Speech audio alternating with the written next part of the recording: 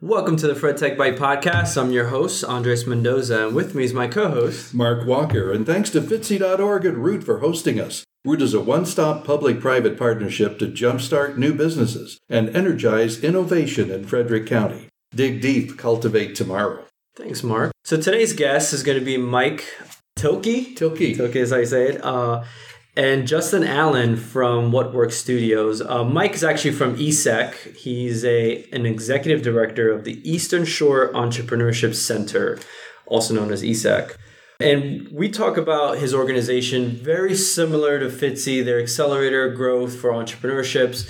They really primarily focus on the rural part of Maryland. A lot of complementary overlap there. Yeah, definitely. And he's mentioned the fact that they've worked with FTSE on a couple of different things.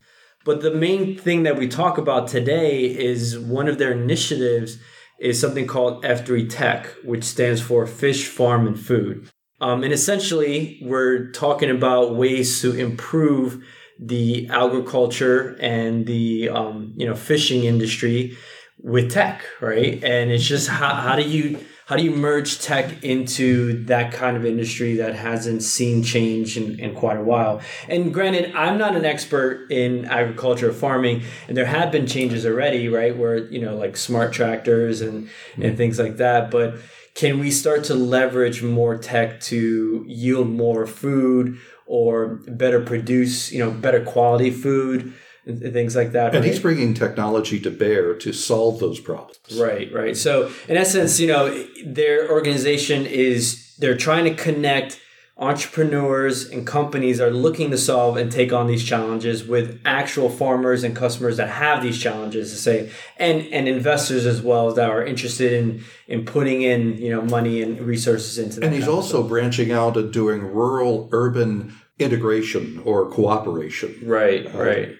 Yeah, I mean, there were some statistics I found before this interview, and it's insane to think about. Like early 1900s, the population went from 1.6 billion people on this planet to today 8 billion, and how do you feed that many people? And how do you feed that many people when according to him, we'll need 70% more yield by 2050? And so when you think about numbers like that, it's hard to wrap your head around how do we do it with what we do. What we do today is not sustainable.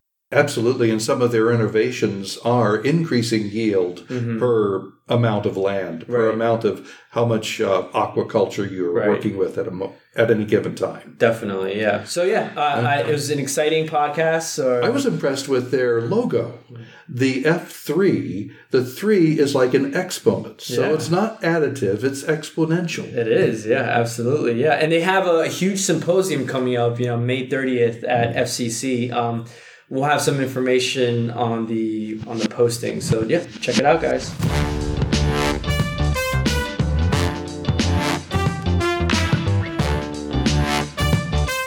Right. So welcome, Mike Thielke and Justin, to the podcast. Glad to have you guys on to talk about a couple of things here, right?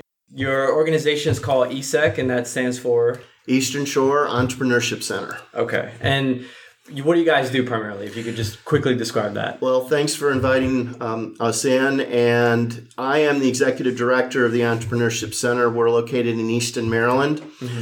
We are a private sector nonprofit organization. We serve the 9 counties of the Eastern Shore. And our primary target audience are high-growth, innovative, and scalable entrepreneurs and startups. The organization was founded in 2004. By one of the regional councils on the Eastern Shore, and it was in response to the closing of the Black & Decker plant and the loss of 1,700 jobs. So they wanted to try to stimulate more entrepreneurship, and a few years in, there sort of came the realization that if job creation was the primary objective, we weren't doing it with working with lifestyle retail type entrepreneurs, primarily self-employment. So that's why our focus is on the high growth, innovative, and scalable type of startup. And so we have 2 main areas or initiatives that we execute in order to achieve that objective. The first is we have a network of co-working spaces called Hot Desks.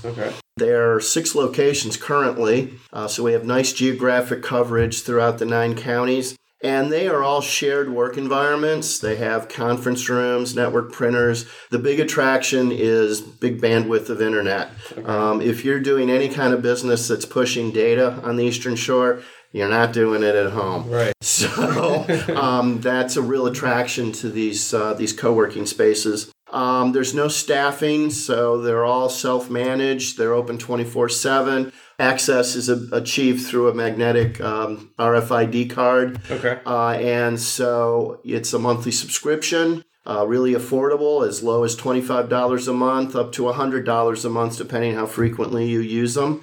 And the old adage, as long as your credit card keeps charging every month, you keep getting access to the spaces every month. It's amazing how many people use multiple locations. We sort of hold at around 150 members because they come and go. Okay. There's no long-term commitment. And this is a bit different than typical co-working spaces that are found in like big cities, right? It is. We're trying to translate a typically urban activity into a rural environment. Right. And so we lack the critical mass of activity. For example, one thing that we've just not had much success with is doing meetups. Okay. Because people just don't religiously want to travel and go to a regularly scheduled event, right. Similar to what you do here in the more urban areas, right. On the Western Shore. So we haven't quite figured out how to do it, but the purpose of these co-working spaces is also an opportunity for us to sort of attract some of the innovators and entrepreneurs that exist on the Eastern Shore because they're really well hidden. Mm-hmm. And we need to try to coach them out from behind the bushes. Right. And it also gives them an opportunity to collide with each other that right. they otherwise don't have. Definitely. Yeah, so you mentioned that was your primary initiative. There's a secondary one as well? Right. And so our secondary initiative is a result of conversations we started in late 2015. We wanted to position the Eastern Shore to be a bit more attractive for economic development investment. Primarily, our target was federal agencies, USDA, Economic Development Administration, Commerce, and SBA. And we're successful at getting some of the smaller grant amounts, but when we were trying to go for the mid-six-figure type of grants, we were losing points in two key areas. As a region, we didn't have an economic development strategy, and we didn't have an industry sector focus. Mm-hmm. Well, the challenge is trying to get any two counties on the Eastern Shore to agree on anything relative to whatever, least of all an economic development strategy and an industry sector focus. Because naturally they all have their own agendas, their right. own priorities, and so that's common. But we were able to build consensus about one common theme, and that is we were all rich in our traditional industries of agriculture and seafood. So building upon that, we determined that we wanted to elevate those industries to the next level through innovation and technology. Another motivator for us is that we realized that there's a growing or an increasing awareness that we're going to need 70% more food by the year 2050 to satisfy a growing worldwide population. And we wanted to be part of that. Right. We wanted to get in the game. Right. And if you look at where over the last few decades the increase in yield production has been, it's not because we're, farming more acres. It's not because we're planting more seeds per acre. It's only through innovation and technology that our yield productions are increasing. So that gave us a real opportunity that we wanted to take advantage of. The conversation then sort of spread to Southern Maryland and Western Maryland, who were sort of exhibiting and dealing with all the same issues. And they wanted to be part of this initiative as it was developing. And so last year we did our first pipeline of activities called F3Tech, Farm, Fish, Food. Right. Okay. And it's an accelerator program, and it's a pipeline of three basic activities. And we so before we get into that pipeline, right? Sure. So you guys have now all agreed that this is the initiative you all want to go after. Correct. Right? And you threw out some pretty interesting insights there because, like you said, the agriculture industry hasn't really changed in a while. And I think the last major change was in the early 20th century when we were able to synthetically create fertilizer, right? And that created an explosion in terms of how much food we can process, we can now plant. Well, and the fact that we mechanized agriculture. Right. And so I've seen numbers where our population growth has gone from about 1.6 billion in the early 1900s to today, it's close to 8 billion people. And how do you feed that many people, right? And in terms of how much farmland is taken up, it's not a lot. If you were to go back to those yields in the early 1900s, it's said that we would need 4 times more land to do that. So I find it pretty interesting because that was a huge revolution to allow a whole myriad of different things. You know, cities grow, countries grow, things like that. And now we're kind of in this crossroads again where it's like, well, how do we take new technology and innovate that again to create, because like you said, in 2050, you're going to need how much?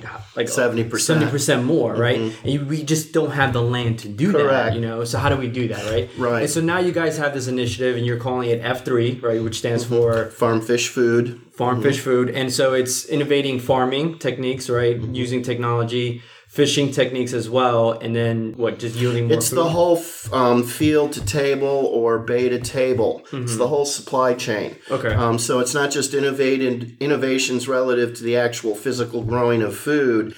It's about the packaging of food, the distribution of food, the storage of food, the preparation of food. So there's all elements of, or all levels, I should say, of innovative thinking that can occur that can increase not only the yield productions, but the nutritional value, increasing the nutritional value, and just making sure more people have better access to food as well. And beyond that, are you guys also taking into account with like environmental conditions and stuff like that? Absolutely. Our industry sector focuses on agriculture tech and aquaculture tech, but we recognize there's an environmental tech element to what we're doing. We're not trying to include all things environmental tech, right, but just those elements of environmental that are impacted by the agriculture and aquaculture activity and its impact on the environment. So again, that is part of it. Okay, so let's get you in, Justin. You're from What Works Studios, right? That's right. And you're helping Mike in terms of marketing the F3 initiative, right? Correct. And that's for what, here in Frederick? Because right now you guys have a symposium coming up in what, May 30th? May 30th. Yeah, that's right. If I could just quickly interject, part of what we're doing to get the word out about F3Tech is every 6 months we're doing a one-day symposium. Okay. And they rotate around the state. Okay. And so we've had 3 of them up to this point. And we typically get 150 people to attend. Where have you had them so far? We've had them at Y Mills, Chesapeake College on the Eastern Shore. We had one in, I can't remember, but it was Southern Maryland at one of the campuses of College of Southern Maryland.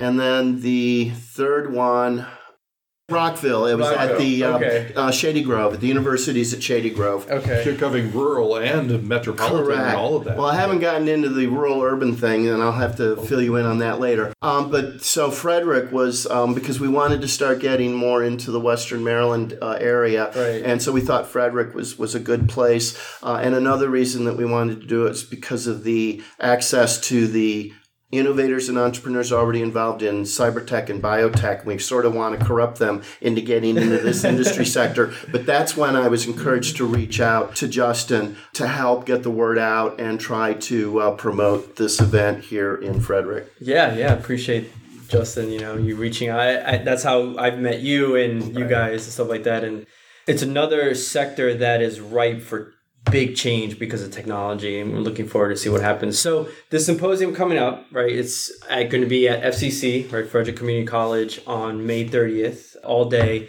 and you guys are just showcasing different companies. What's going on there? Basically it's not so much showcasing companies as it is showcasing opportunities. Okay. So we have 3 basic sessions where we're doing presentations.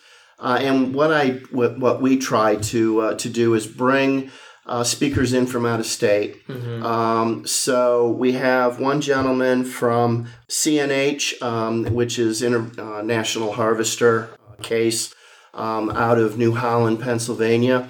So we have Luke coming, and he is going to be doing a presentation on autonomous and robotics activity in agriculture.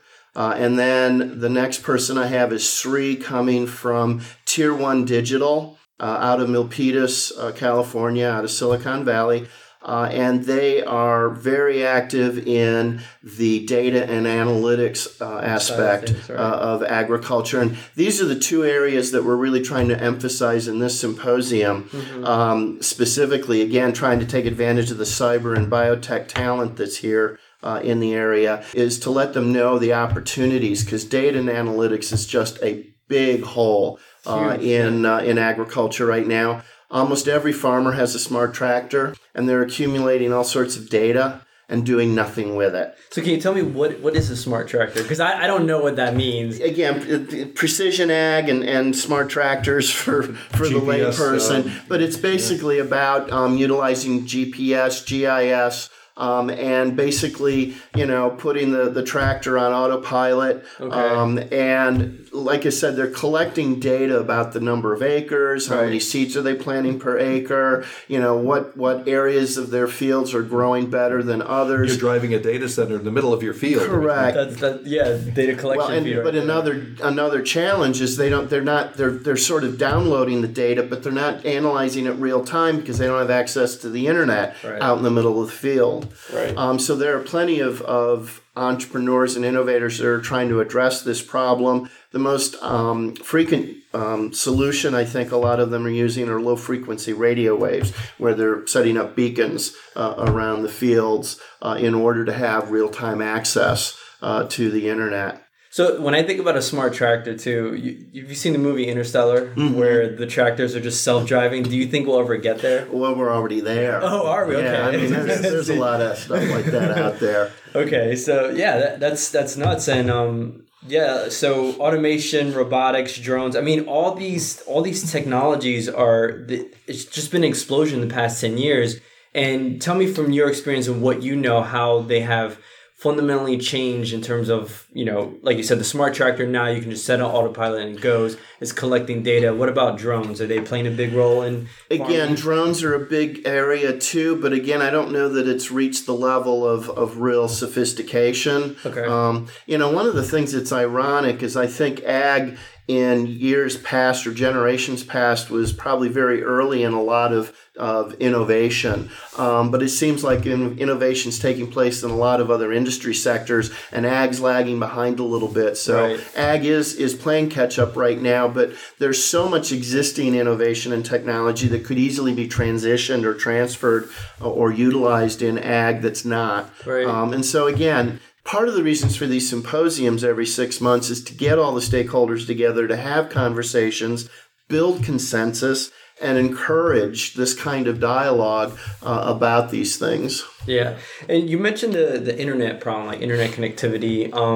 We've heard many times that, anywhere from Facebook to other entrepreneurs are looking to put in satellites for internet access in rural areas. Do you think that can fundamentally change the way data is received and collected and analyzed in real time? Possible. I don't know enough about the satellites, but yes, anything that will give greater access in the rural areas is beneficial. Mm-hmm. What are the advantages of analyzing the data in real time? Yeah, and I'm wondering that too. So like if I'm plowing and I'm analyzing something in real time, can I change what I'm doing the next day? Or right then, if you have real time access to the analytics. And so it's about being able to make better choices, better decisions relative to your farming activity. Again, and that would increase your yield. Correct. Right on the spot. That's what the whole objective is. I mean, one of the things that we've been trying to emphasize to entrepreneurs, they come up with some crazy ideas, but they're not doing it from a design from the customer's perspective in terms of the design. Okay. Anything you create that makes a farmer's life more difficult, requires them to learn something new, they want to just be out in the field growing stuff. Right. They don't want to have to learn how to use technology. So it needs to be really point and click. The last symposium, we had Aaron Alton from Purdue University in Indiana. And they're leading the way in trying to develop an open source environment for data in agriculture, which is a real challenge in and of itself because farmers are very private. They're very proprietary about their data. They don't want to share data. But if they were able to sort of compare their data against the farmer next door to them, they'd be able to make some more intelligent decisions in relation to each other and the way their fields are producing. But what they're doing, and one of the things Aaron was really emphasizing, is that the existing data dashboards that a lot of manufacturers of precision ag equipment, you've got to go through like a dozen steps through these dashboards to get to the information that you need. And you basically need a handbook on how to do it.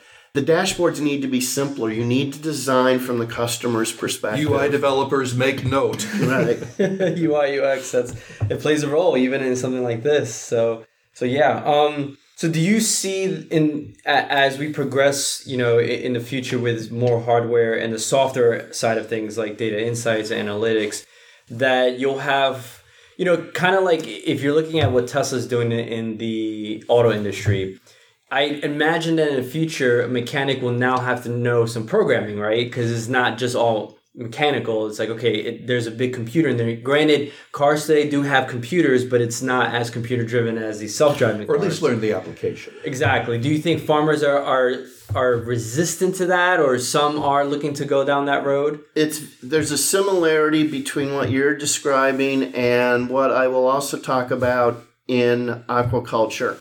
And what it is, it's a generational thing. Older farmers, resistant. Right. Millennial farmers are all in. Mm-hmm. They're all over this stuff. It's the same way with aquaculture. We have a huge oyster aquaculture industry here in Maryland. And again, the whole point of aquaculture is it's requiring the transition of a traditional industry from a hunter-gatherer activity that's not sustainable. It's not year-round. You can't make a living on it, to a farming type of activity where it's year-round, it's sustainable, you can raise a family on the income. Right.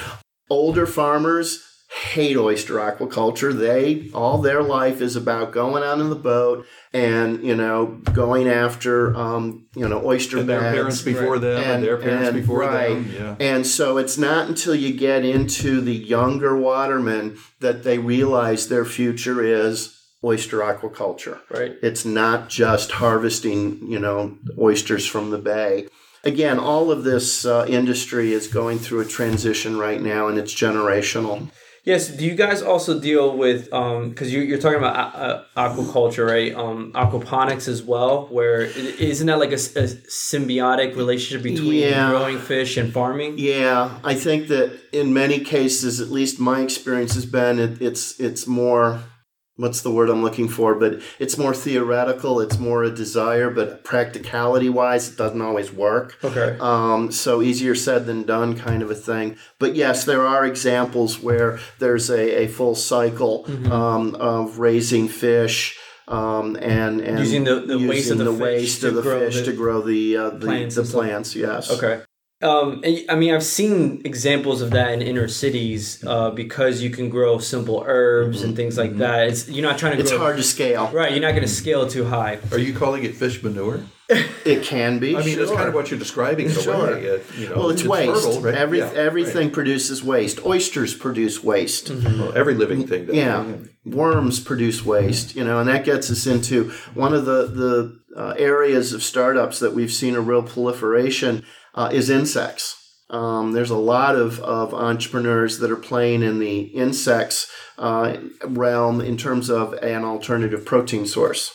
I've heard stories like that, and you would even see that in some movies where future, not dystopian, but more I don't know what's going on, but growing insects to eat protein-based stuff like right. And, it's not so much eating them whole, but it's more about using it as a protein supplement, grinding them up. It's an alternative especially for animal feed, it's an alternative to fish meal. Fish meal is becoming increasingly scarce. It's becoming more expensive as a result. And some people are looking at insects as the new livestock. And it's funny you say that, because if I had to think about me personally eating insects, I'm not a big fan of that, right? You're probably eating insects and you don't even know it yet. Right. I just don't want to know that, right? Get over the cultural barriers we all have, right? Exactly.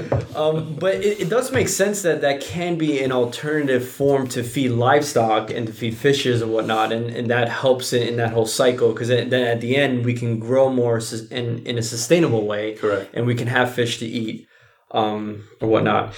So let's get into another form of farming. I think it's called smart farming, right? Where I've seen different examples of this in places that you couldn't even think about growing anything, probably like way in the north or like inner cities, where you have kind of like a room like this where just lines of herbs and different plants, and you can grow them with special light. Is that something you guys also handle? Well, again, it's not something we handle, but do we work with entrepreneurs that are playing in that realm? Yes. I mean, it's vertical farming, urban farming, whatever you want to call it, but it's more on a small scale. I know there's rooftop farming, so there's all sorts of ways to introduce agricultural activity into an urban environment, right, that would ordinarily not be there. I think what people are trying to do is increase the accessibility, trying to deal with food deserts kind of a thing. I think it's about increasing people's awareness of where their food comes from by getting them more engaged in the act of growing food.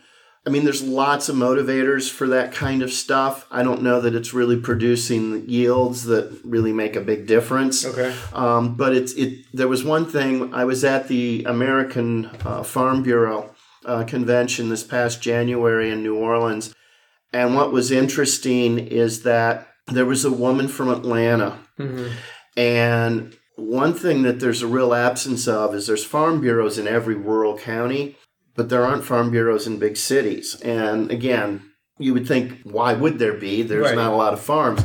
But this woman from Atlanta was there representing over 3,000 city urban farmers from Atlanta. Now, that could mean they just have a plot in their backyard, or it could mean they're in a community garden somewhere, or it could mean they have a vertical industrial type of farming facility.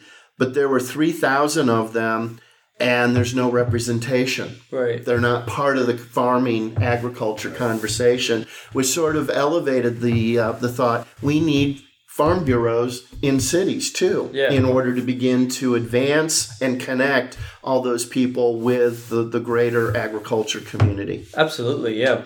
So you don't think that can play a role, because like you mentioned before, we'll need 70% more yields by 2050, right?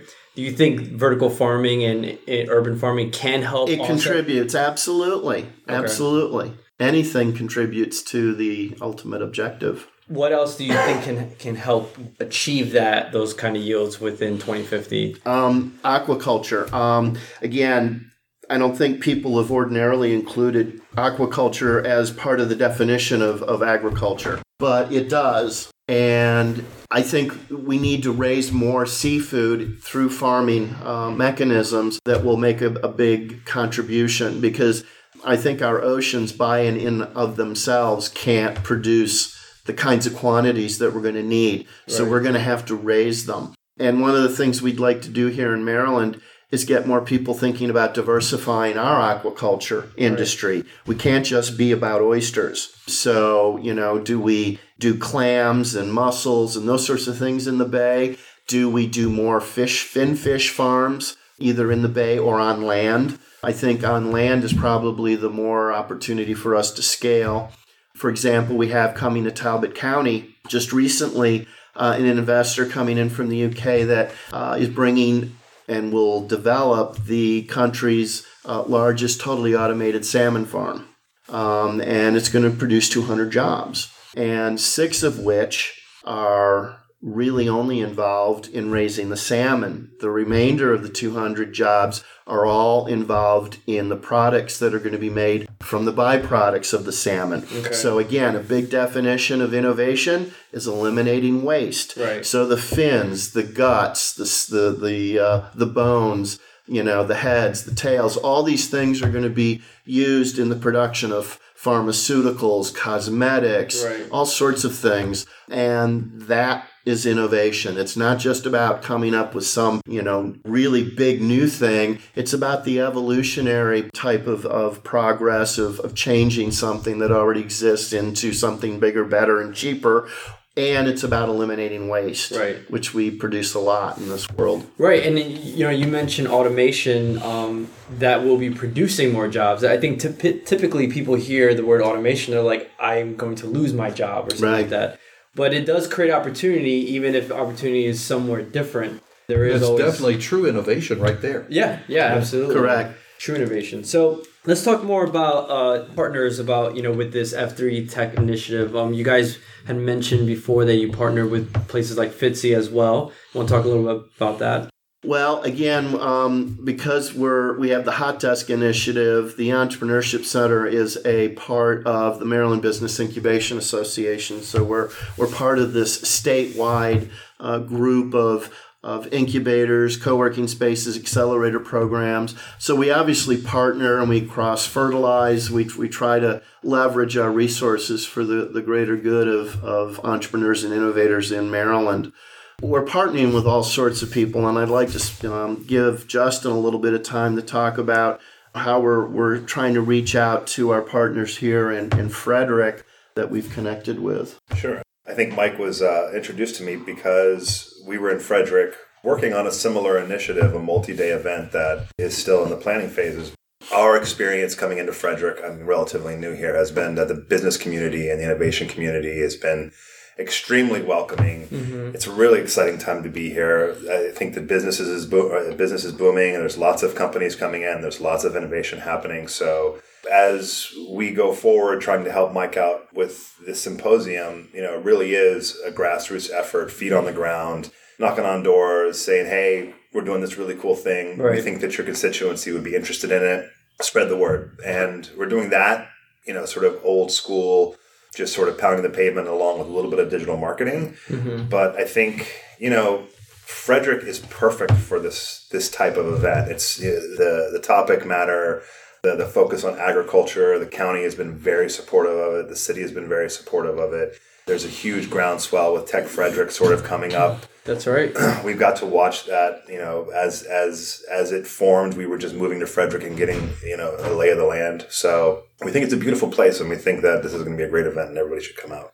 Yeah, I agree. And you reached out to me, and we're excited to have you guys on and showcase this stuff. But yeah, I have to say, like in the past couple of years, the tech scene here has exploded, and what a better place to try to merge tech with agriculture as well, because here there still is a decent farming community here. So yeah, I'm excited to see what this symposium is going to bring. Well, the thing that's been really, I guess, our biggest lesson learned over the past year is what started out as a rural type of initiative has truly developed into a rural-urban type of initiative. I think we on the Eastern Shore, when we first started this conversation, were arrogantly thinking we would start some initiative that we would organically originate all of our own innovations and our own entrepreneurs and our own startups. And the reality is that we lack in the rural areas the critical mass of talent and ideas necessary to achieve what we were trying to achieve with F3Tech. Mm-hmm. It was only through connecting with urban innovators and entrepreneurs where there's a critical mass of ideas and talent that we were able to then get them connected with the problems and challenges that exist in rural agriculture and aquaculture, mm-hmm. make that connection because in our first accelerator program, we had five companies. They were all from Baltimore City. They were all startups that have been struggling with this. They all had their own ideas to solve a given problem that was somewhat related to agriculture, but they were fumbling. And it was because they weren't connected with industry. They weren't connected with farmers, right. Watermen, whoever it is they needed to do real customer discovery, to be able to do their beta testing and validate that whatever innovation or idea they had actually worked, right. Actually solved a problem before they start trying to commercialize it. And so there's this real urban-rural symbiotic relationship that's been developing.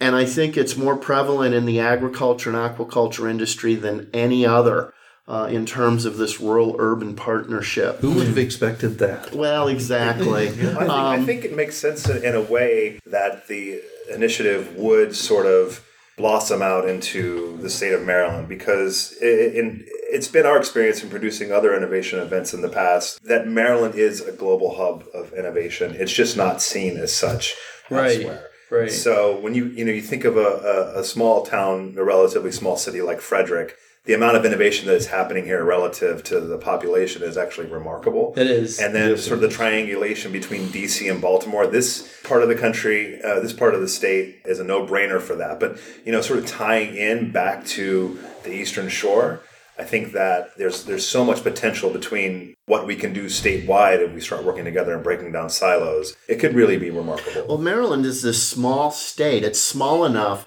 that this relationship between rural and urban can really be impactful, right? In contrast to other parts of the country. I agree. Yeah, no, I definitely agree with that. Because 3-hour drive if I wanted to go all the way to Ocean City, so it's not far to get there. And as you said, most people in tech, they're driven by solving problems, right?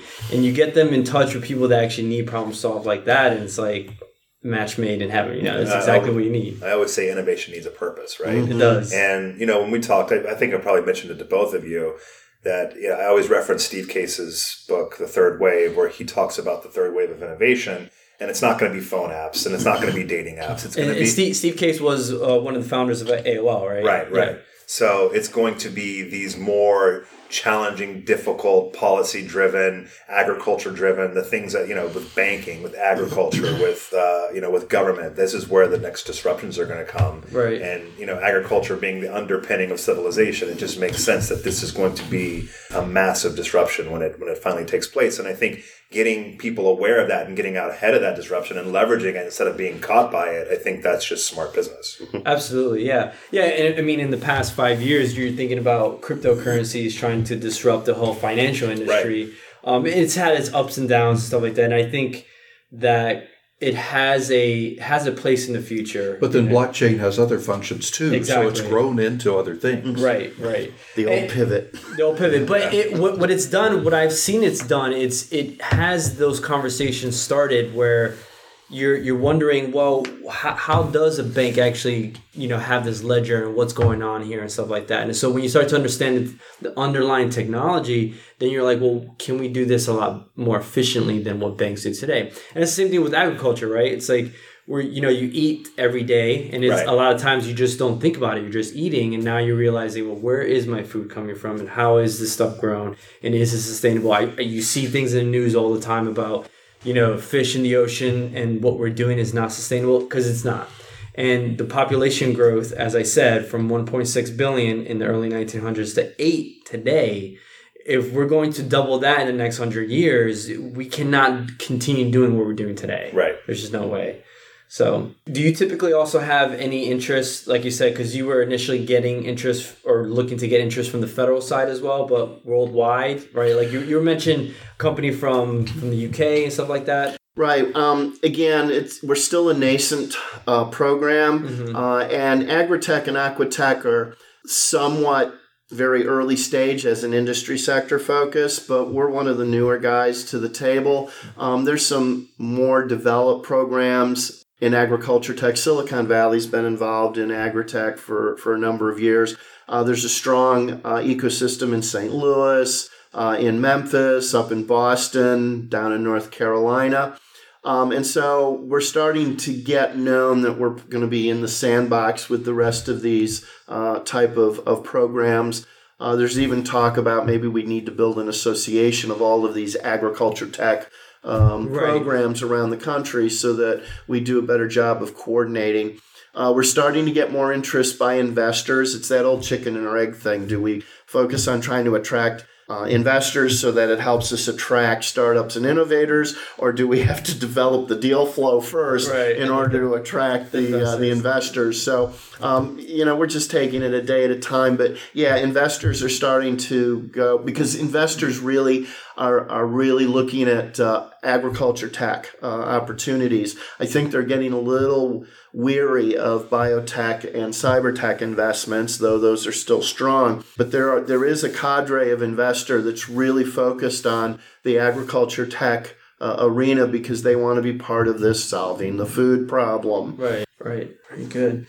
Yeah, so symposium's coming up, May 30th at FCC again. And where can you go to get tickets? Well, Eventbrite, but the other location is just go to the F3Tech.org website. Okay. Information about the accelerator program is there. You can see the cohort of startups that we've worked with in the past. You can see who the mentors and coaches are, and who the team is that's working on this industry sector. But again, there's an easy link to the agenda and ticket information for the event. Awesome. Okay. You guys have anything else you want to plug in? Talk about? No, not really. I'll just mention one other thing. Along with the 3 speakers for the 3 sessions, what's really become popular at each of our events is during the lunch area or lunch period, we do 2-hour lunches almost, our table topics. People just grab a box lunch or a salad, and we do 2 45-minute sessions, and we have 4 table topics. And so you can hit one topic in the first session and then hit a second topic at the next one. And again, this is about getting people together who have an interest in a given topic, may not know a thing about the topic but want to learn about it, right? Or they have an expertise in something and want to share it. And so if I can try to remember, synthetic biology is one topic, millennial farming is another, precision to decision ag is a third, and the fourth one is autonomous and robotics in ag. There you go. Yeah, and that's a whole wide range of different topics to talk about. Even if you're not particularly interested in agriculture, it's like, well, I do have interest in robotics and automation and all that, right? So, well, if you are an entrepreneur or, looking to become an entrepreneur, if you're young so-and-so looking to get started, I think the opportunity here is massive. So definitely come out and check out the topic. Definitely. Cool. All right. Last question. Any recent purchases of less than $100 that have improved your life recently? Oh, wow. Trick question. Do you have an answer? I'm I like these glasses that I'm wearing. These reading glasses, they were $14. Nice. But they look like designer glasses. So. Do you want to describe them so people who are listening can't? No, I don't, because I don't want everybody else to. He wants to be the cool kid with the glasses. The cool kid. Very good. All right. Well, Mike, Justin, appreciate you guys coming out, talking about the F3Tech Initiative, ESEC, your organization and stuff like that. And this whole, agriculture tech, amalgamation is very exciting. Well, thank you for allowing us to come in. Yeah, absolutely. Thanks. Thanks, guys.